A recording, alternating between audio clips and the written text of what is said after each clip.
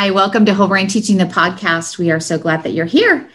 I am Laura Forehand, and I'm Platinum Certified Whole Brain Teaching Instructor. I've been teaching using Whole Brain Teaching for about 6 years, and I teach second grade Missouri.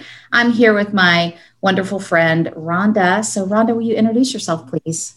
Absolutely. Hello, everybody. I am Rhonda Arlt. I'm a second grade teacher in Goddard, Kansas, and I am a Whole Brain Teaching staff member and Platinum Certified Instructor too.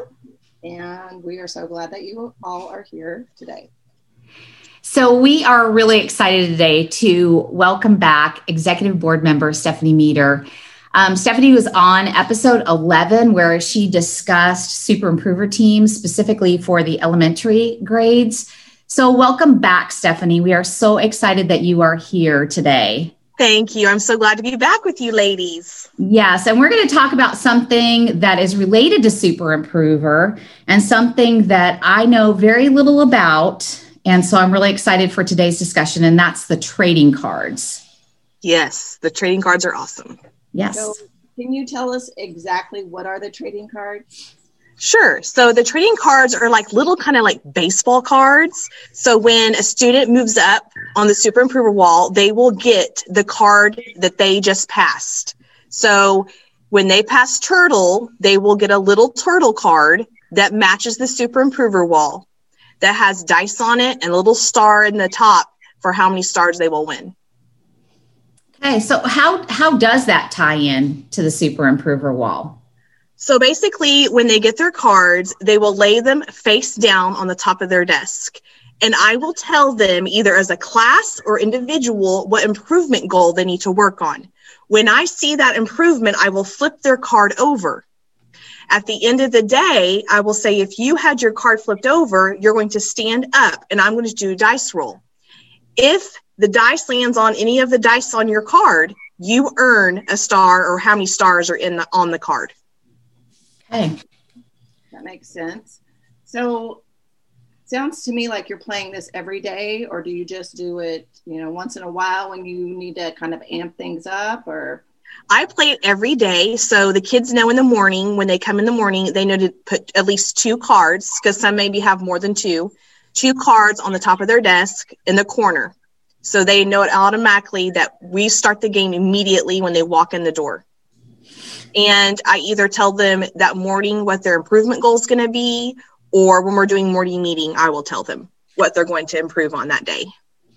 So what are some of those improvement goals that you guys set in class? Definitely diamond rule. That's number 1. That's probably the one that we use the most, but also definitely number 2, raise your hand for permission to speak, because there are often times where I'm teaching and I might have some blurters. And if I say, okay, this is the class goal today, or I say, hey, little Johnny, I might whisper to him, this is your goal today. If I see that you raise your hand for permission to speak several times, then I will turn your card over. But mostly it's diamond rule. That's the main one in my classroom, focusing and keeping their eyes on the target. That's the main one, but it can be anything. It can be from putting your feet on the ground. It can be writing your name on your paper. The possibilities are endless for improvement goals. Right. And I know the 3 of us right now are currently teaching in person, but there are so many teachers out there right now that are teaching virtually, or like in our district, 2 of our schools are going virtual starting Monday. So right. They're currently teaching virtually or they are headed that direction. So Can you give us kind of an idea of what this would look like in the virtual teaching world? Like how would you have those cards? That's a very good question. I've been thinking about that because you never know when we're going to go virtual.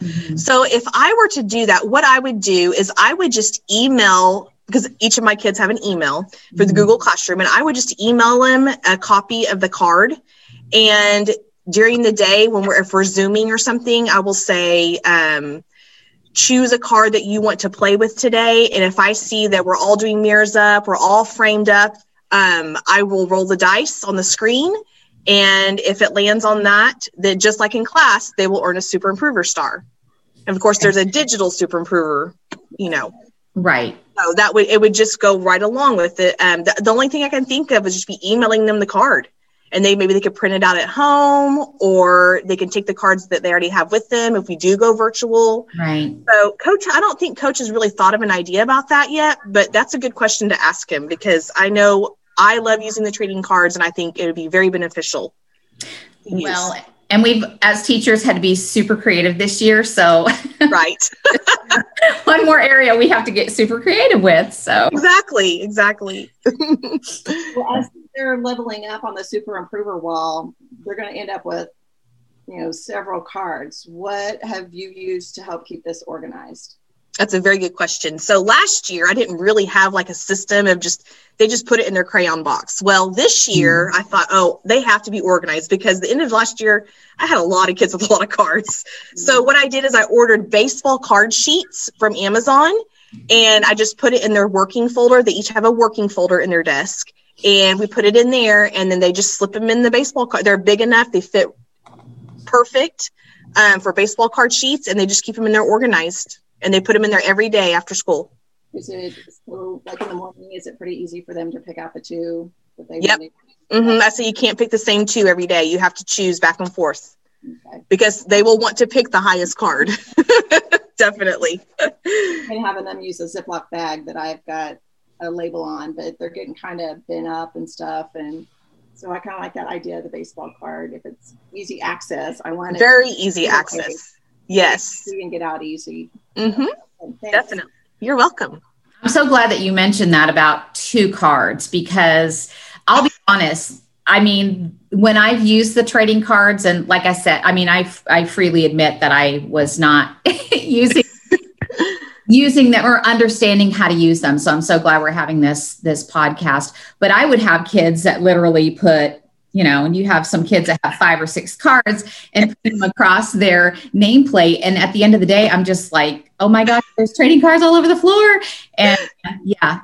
Yes. And I write their name on the back of it with a Sharpie. I laminate them and write on the back with a Sharpie, because when I first started using them, I didn't do that. It's just along the way, I've just learned some management systems, but definitely write their name on the back with a Sharpie, and same color. So I don't know what cards they put out. I don't know. So I'm just randomly flipping over a card. It's really good for that uncertain reward. They don't know which card I'm going to flip over. Right. So you say that you flip the card over. So yes.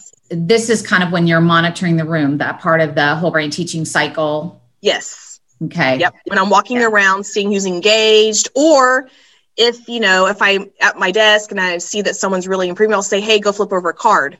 And of course they might flip over the high one, but it's okay. I mean, they still are improving, and they still get a chance to, win a star. So, right. But most of the time I'm doing the flipping over of the cards. Gotcha. Yes. That was kind of making me think of, a kid switching the card that you, have you ever had to deal with that at all? Like not being real honest about the card that was flipped over, they switch it out. Like when not this year, but yes, I have had someone do that. And this year I've had someone, I say, okay, if you got your card flipped over, stand up. And I saw someone flip their card over, and I just made eye contact with that kid. Like, I know I didn't flip over your card, and they just slowly turned it back over. So you just, you'll start knowing who's really improved and who did flip their card over. And for the most part, the kids are pretty much honest, and they cheer each other on, like, good job, you got your card flipped over. So that's one thing I love about it, is they really encourage each other and pump each other up. Yeah. Are there any other management kind of tips that you have found along the way? As like I said, I'm still learning as I go, but definitely the baseball cards are the main thing. Having no more than 2 cards out, that's another thing, because it can get a little crazy. And writing the names on the back. Mm-hmm. Other than that, I can't really think of anything, but like I said, just going along and just figuring out through the years of what works, what doesn't work, So right. Definitely those things work very well. I will have to say my kids are excited when they level up and they get one. I don't know about your guys' class. Yes. They're pretty excited to have that card. So that's the first thing they ask for. Where's my card? Haven't tried trading cards. I would recommend just trying it, because if anything, you're not ready for the game, maybe just that incentive that the kid gets the card, and then yes, incorporate it later as the year goes on. That's a good point. Oh, Ron, I do have one thing that I do at the end of the year. What I do is I punch hole them. So I may put them on a ring for them to take home. Oh. So it's kind of like brag tags. Have you seen those brag tags? It's kind of like that. So it's on a ring and they get to take it home and then show off all their cards to their friends and family. That's a cute idea. I like that. I'll have to keep that in mind. That is a cute idea. Thanks. Where can our listeners get more information about the Whole Brain Teaching trading cards? Where can they find those? Okay, so if they go to our official Whole Brain Teaching Teachers Pay Teacher store, they are already on there, and all I have to do is print them. They're already on there. And of course, always go to the website. It might be under Treasury. I'm assuming that's where most of our Teachers Pay Teacher stuff is, but they're already on there and they're fully in color. They're beautiful. And they're just the right size for baseball cards. So they're on Teachers Pay Teachers. Yeah. And they're free. That's the main thing. They are free. Yeah. And that's a good point, that don't pay for anything. Yes. Do not pay. Yeah. I don't think we've mentioned that in a while. Well, be sure to check out our Facebook pages and our Instagram page for all the latest on Whole Brain Teaching. Stephanie, thank you so much for joining us here today and sharing your knowledge about Super Improver and trading cards. It's always a delight to have you on. Thank you, ladies, so much. It's fun, and I can't wait to come back to the next one. Thank you. Yes, we will definitely have you back. And remember to follow us on Podbean. And like Stephanie had mentioned, check out those Facebook pages, Instagram page, all that stuff. And we'll be back in a couple weeks with a new episode. And until then, have a great day. We'll talk to you all later. Thanks for listening. Bye-bye. Bye-bye.